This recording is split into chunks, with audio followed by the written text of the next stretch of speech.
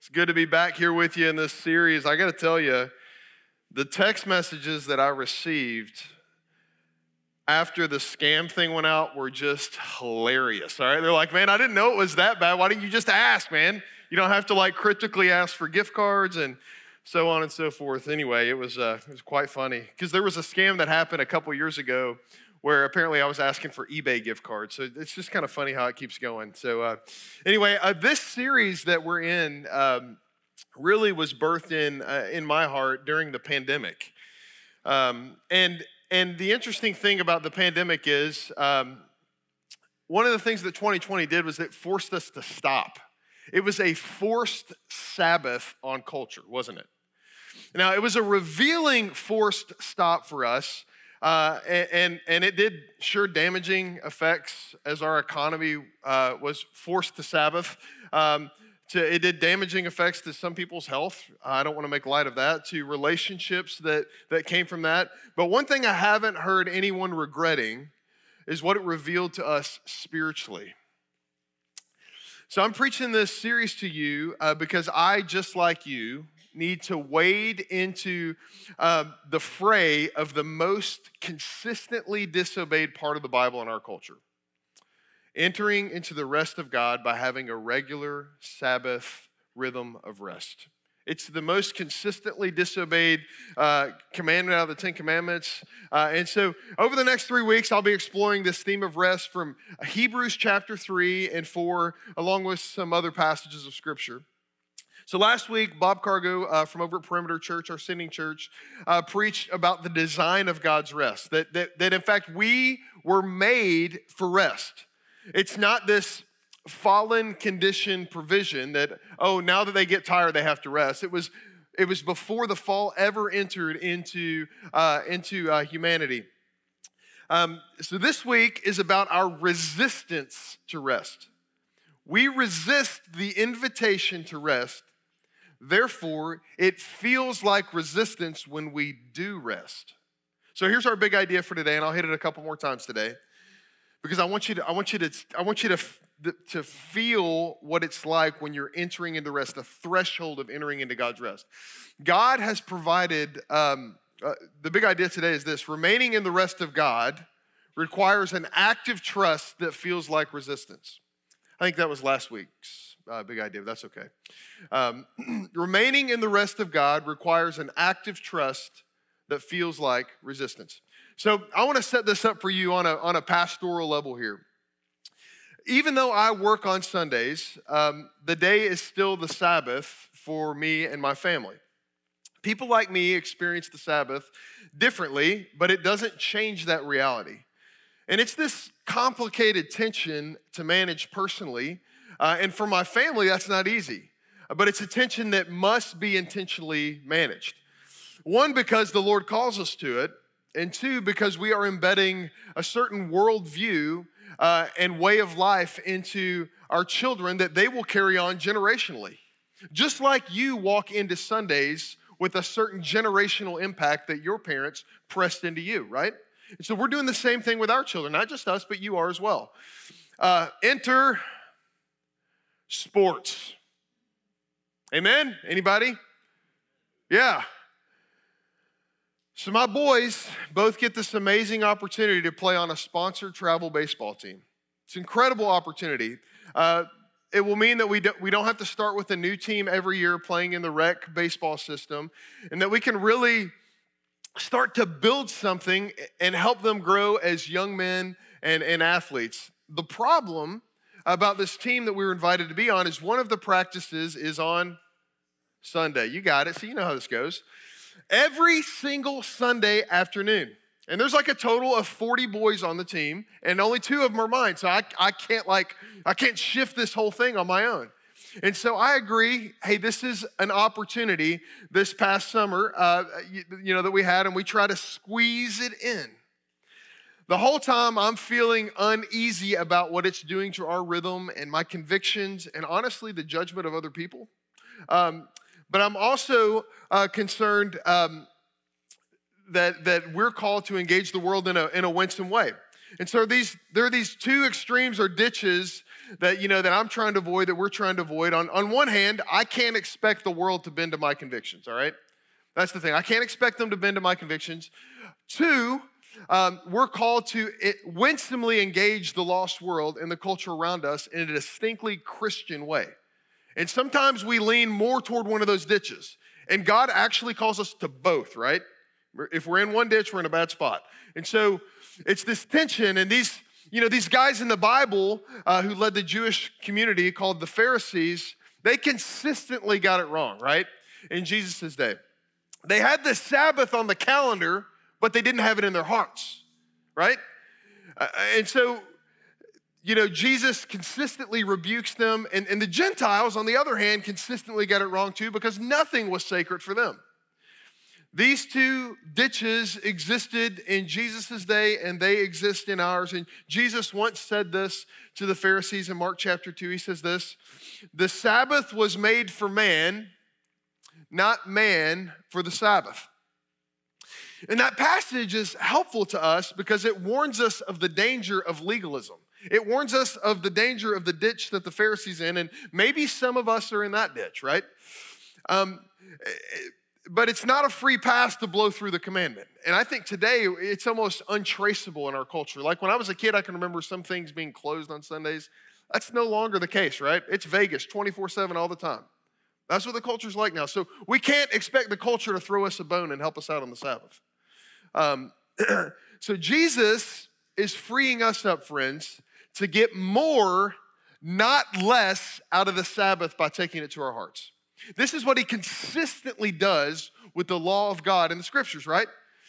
He's consistently taking the Ten Commandments, not just to our behaviors, but to our hearts.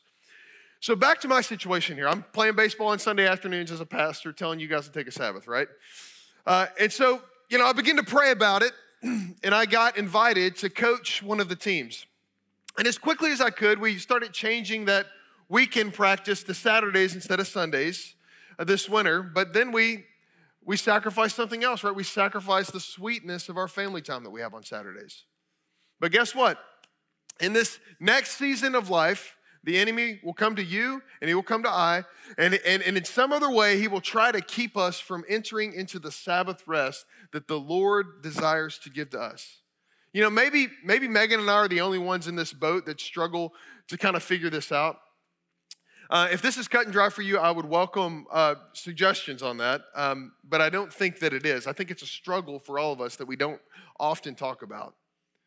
It's never been that easy for my family and I, because we want to seek to winsomely engage the world in a distinctly Christian way, and it's just hard to do in a lost and fallen world. The best way I've come to experience this is that every time we enter in and trust the Lord, it feels like resistance. And so today what I want to do is I want to invite you into the messy middle, the fray, right?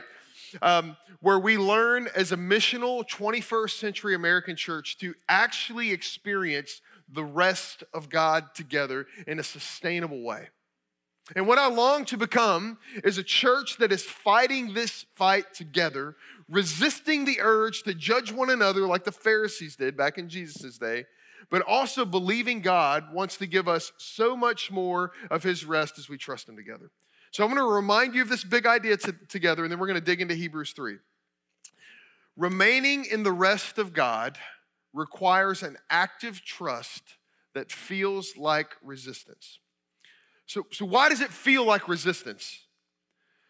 Because we have quite a history of resistance in our history as God's people.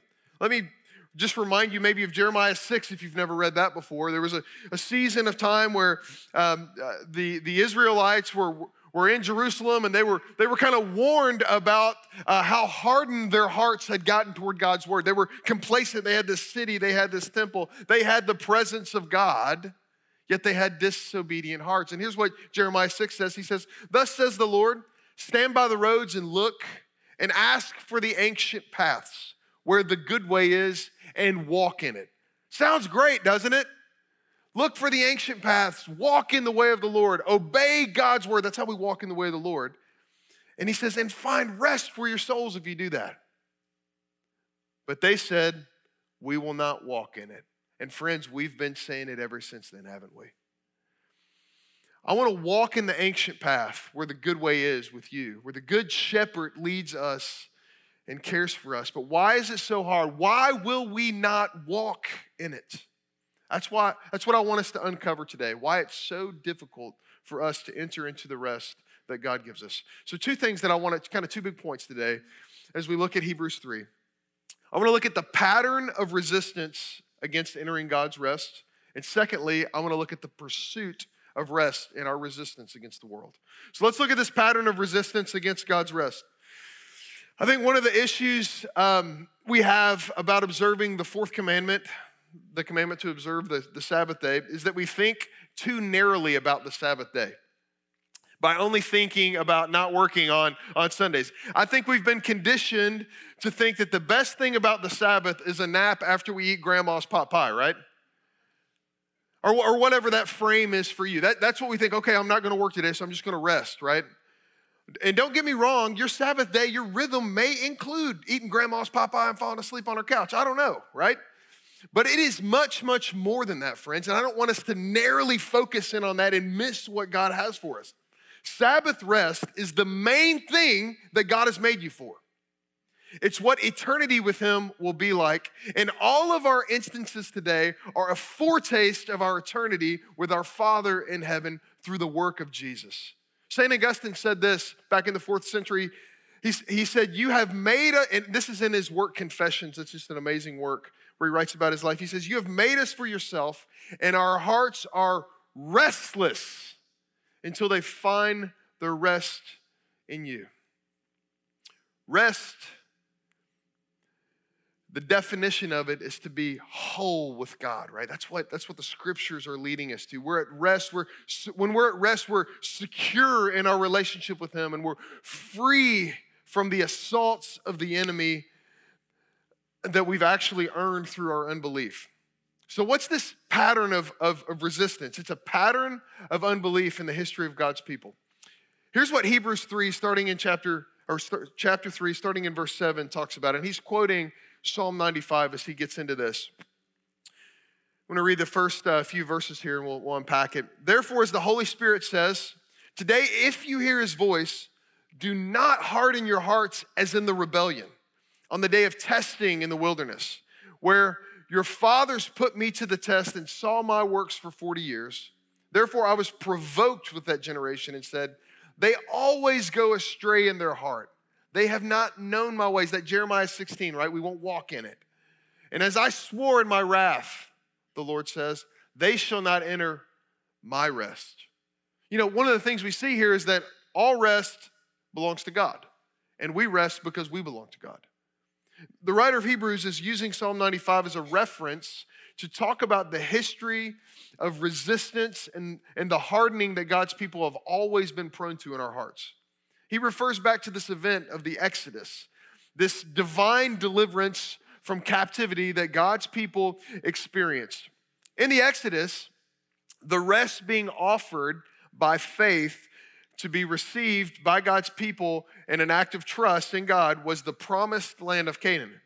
See, God's people had never had a home in this earth up until this point. No land, no rest from the agony of constantly being surrounded by their enemies.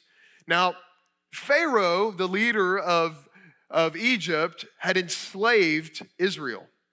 You know, they're learning to worship in this instance that we're going to look at. They're learning to worship the Lord, Yahweh, even while they're enslaved. In fact, their circumstances and their resistance is worship, right? So Pharaoh is because he has a very hard heart and he doesn't follow the Lord. He sees this as basically a slothful exercise and laziness that he's provided for them. They're enslaved to him, and here they are. They want to take a day off, right? They want to nap on grandma's couch after they eat the pot pie, right? And he says, no, here's what he says to them. So Moses and Aaron, who are the leaders of the Israelites as they're enslaved to Egypt, have this violation of their conscience. They're not able to rest the way God has called them to rest. And so they boldly approach Pharaoh, whom they're enslaved to. And they say this in Exodus chapter 5, starting in verse 3. Then they, Moses and Aaron, said, the God of the Hebrews has met with us. Please let us go a 3 days journey into the wilderness that we may sacrifice to the Lord our God, lest he fall upon us with pestilence or with the sword. But the king of Egypt said to them, Moses and Aaron, why do you take the people away from their work? Get back to your burdens. And Pharaoh said, behold, the people of the land are now many, and you make them rest from their burdens. Now, this is how Pharaoh views the promise of rest. He mocks it, right? When the world is all that there is, we cannot afford to enter his rest through worship. Friends, this is how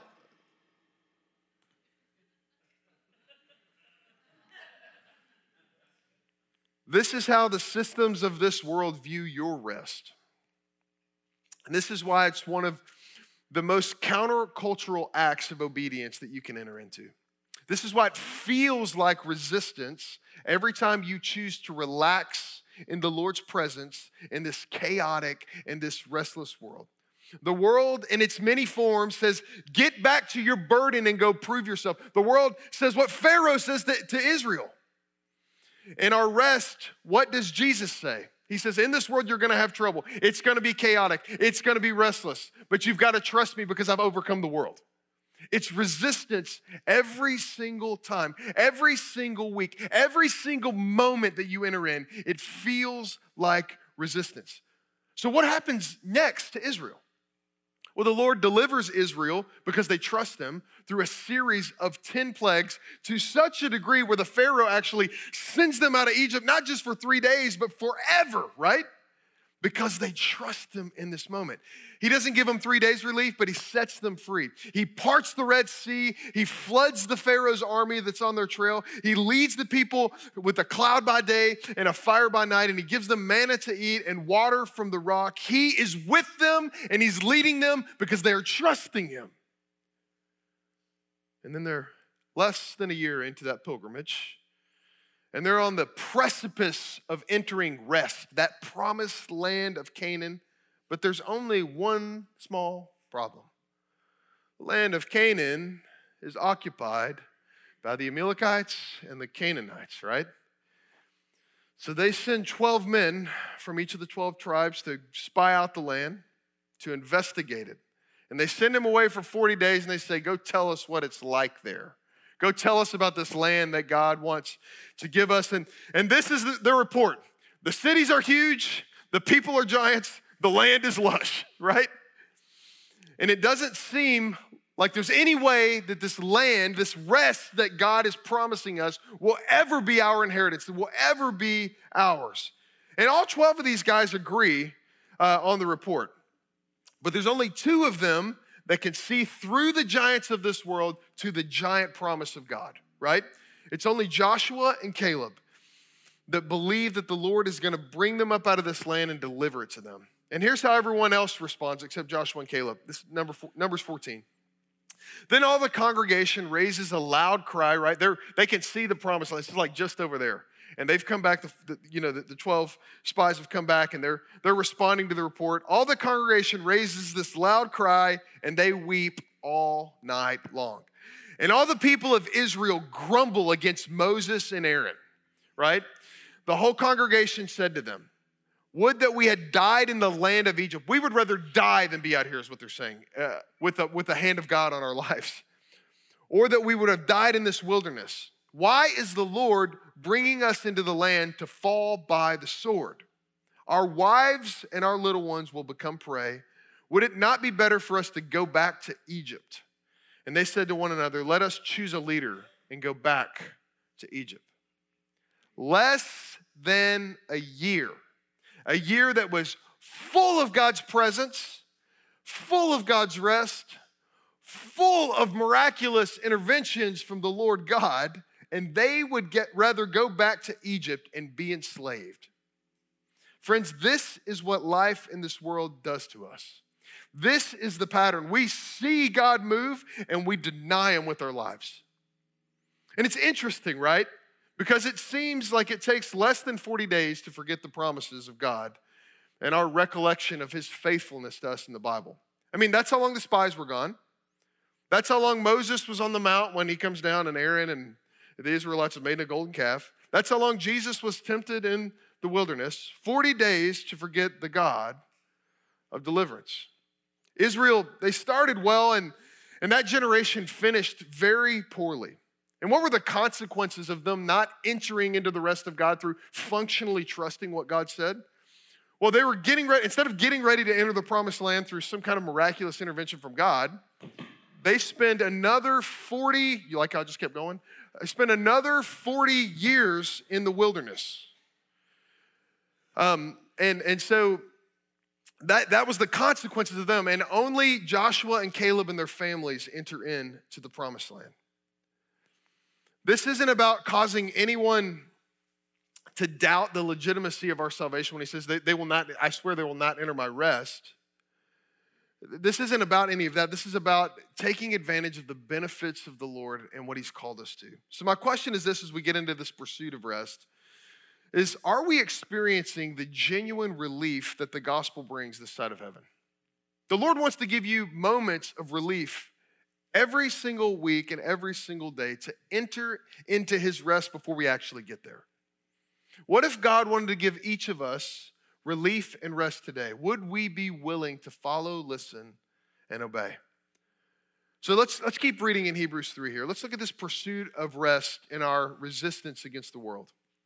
Hebrews 3:12 says this, "Take care, brothers, lest there be in any of you an evil and unbelieving heart, leading you to fall away from the living God. But instead exhort one another every single day, as long as it's called today, that none of you may be hardened by the deceitfulness of sin. For we have come to share in Christ, if indeed we hold our confidence firm to the end. As it is said today, if you hear his voice, do not harden your voice, do not harden your heart, as in the rebellion. For who were those who heard and yet rebelled? Was it not all those who left Egypt led by Moses? And with whom was he provoked for 40 years? Was it not those who sinned, whose bodies fell in the wilderness? And to whom did he swear that he would not enter his rest, but to those who were disobedient?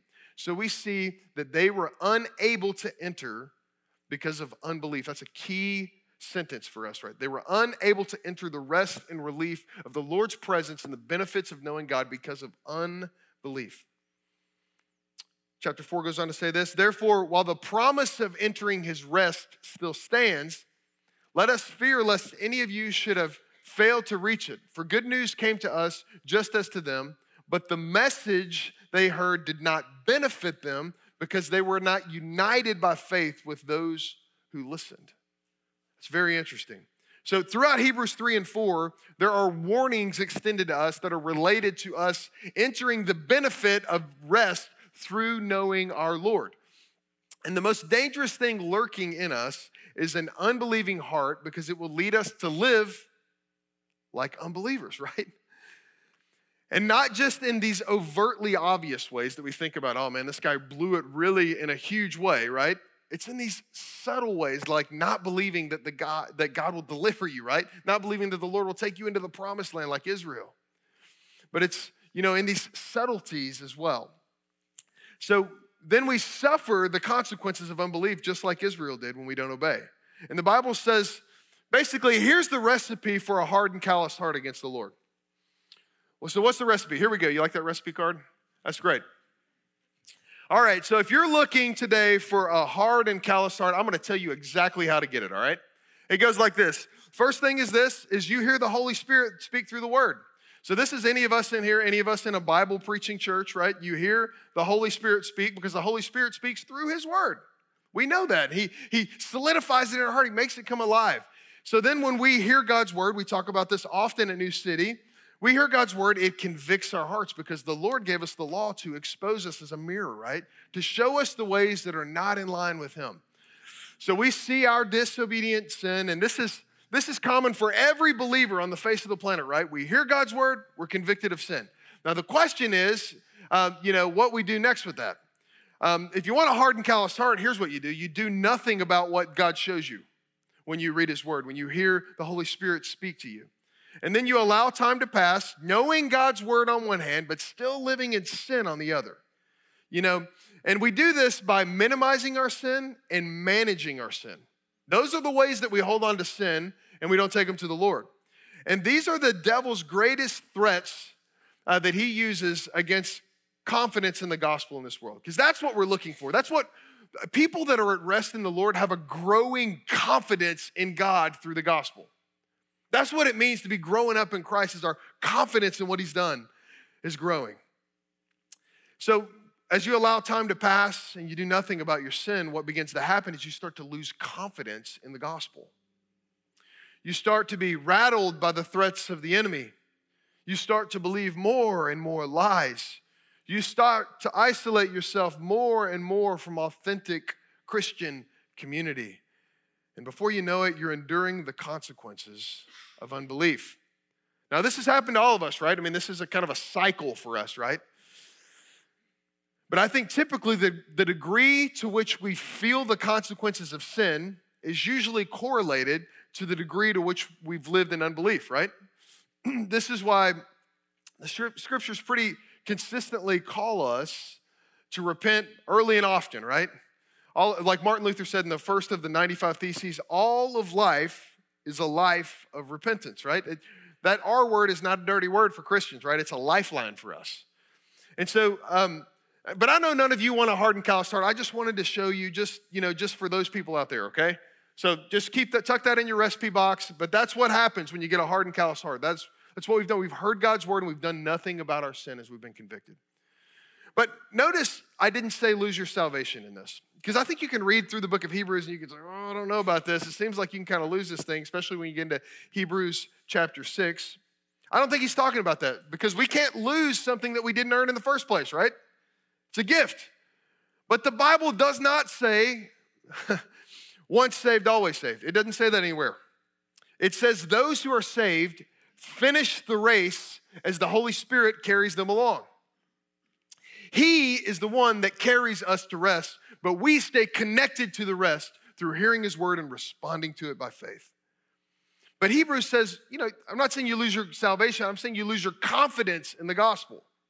And when we lose our confidence in the gospel of what Jesus has done for us, we lose the benefit of the gospel. We lose the assurance of our salvation that enables us to experience the rest of God. We can't grow unless we know we're secure, church. And so this is what the book of Hebrews is telling us about. All of rest is God's rest. He's the one that's at rest. He's been at rest since he created the world. And he's the one that sent Jesus to bring us and usher us into his rest in this chaotic world. So I want to close this by looking at three very practical elements of this pursuit.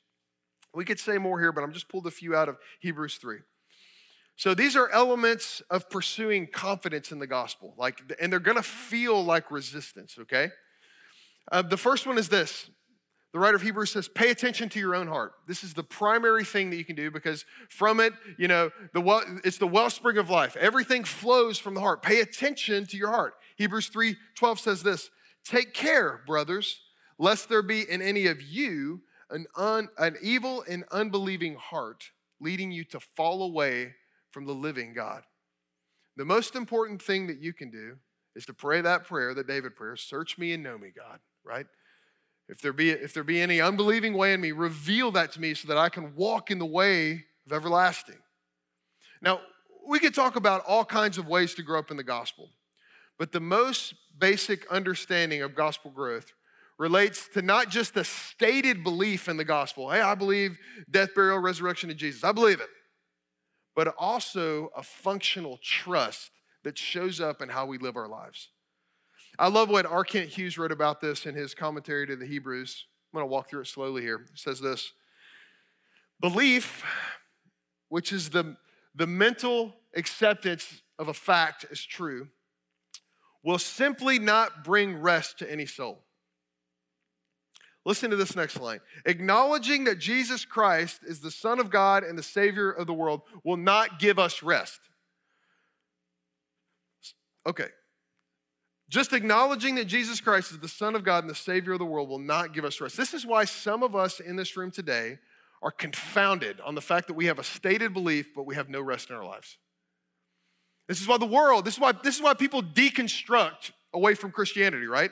Because they said they believe something and they haven't got the benefits of the gospel. So what will? Trust in him is what gives rest to our souls. So not just acknowledgement, not just a rational acknowledgement, but a visceral trust that shows up in how we live our lives. Trust brings rest, says Alexander Maclaren, because it sweeps away, as the north wind does the banded clouds on the horizon, all the deepest causes of unrest.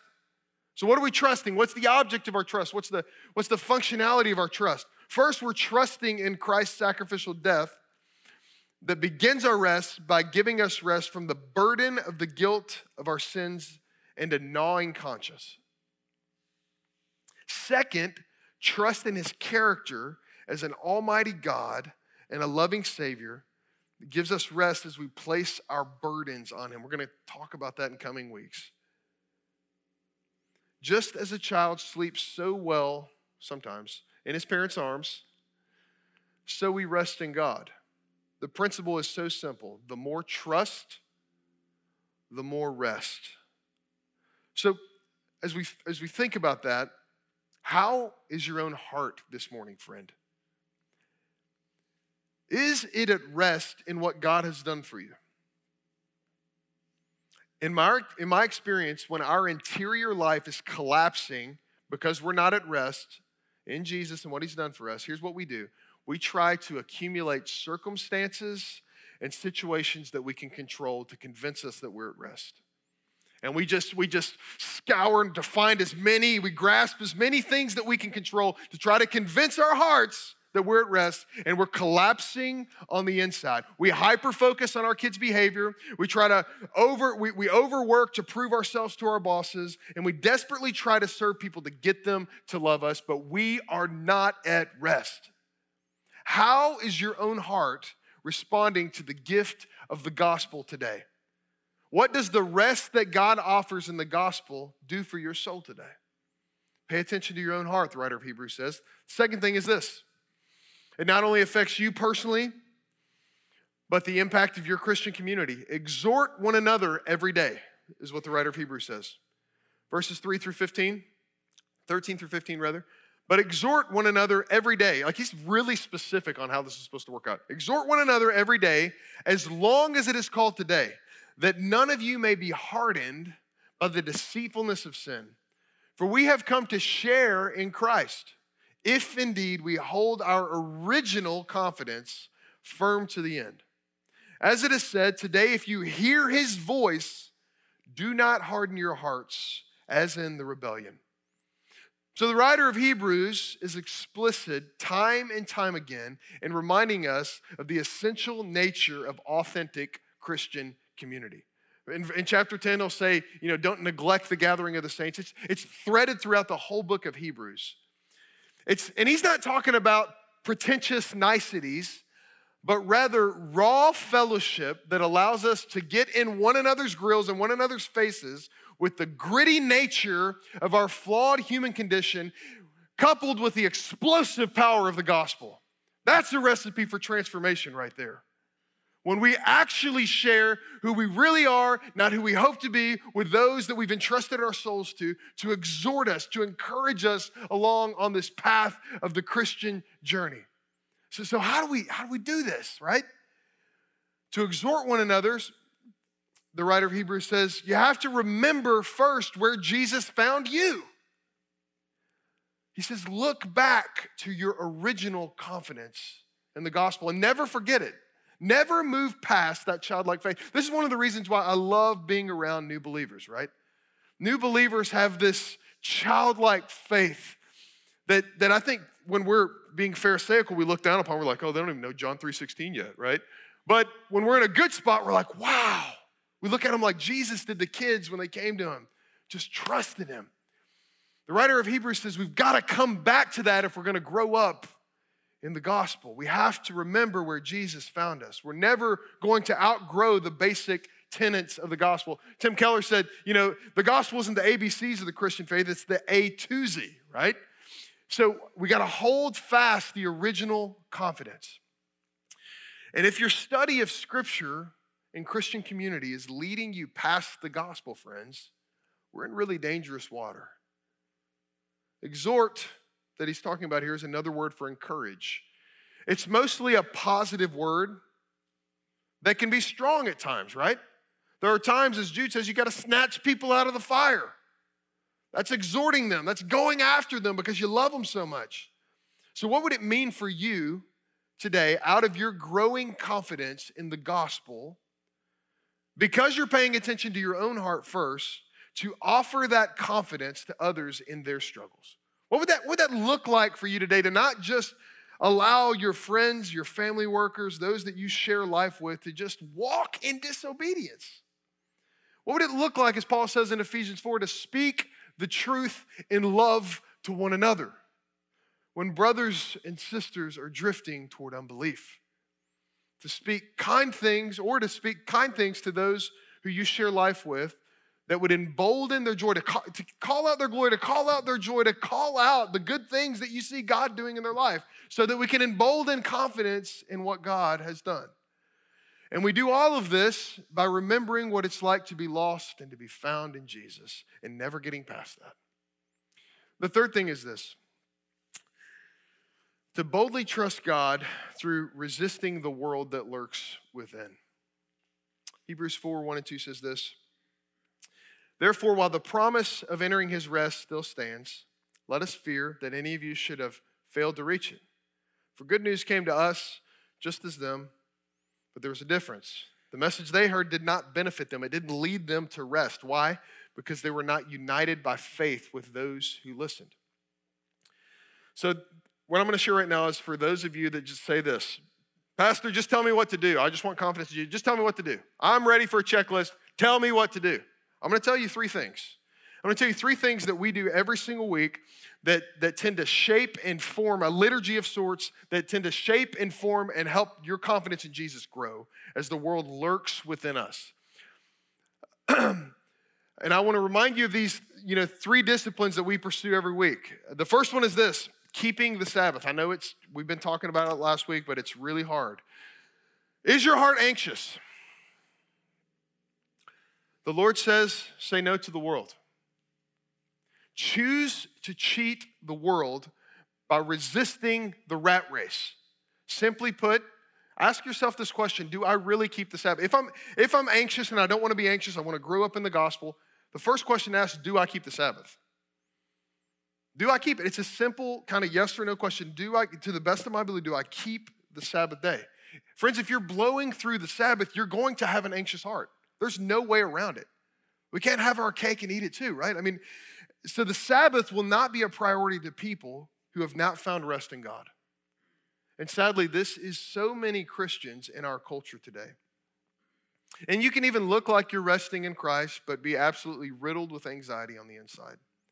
The rest that God intends to give to us is an inside-out kind of rest. And when we stop, it forces us to come face to face with the challenging truth that it takes a different kind of effort to develop an interior life that is connected deeply to our Maker.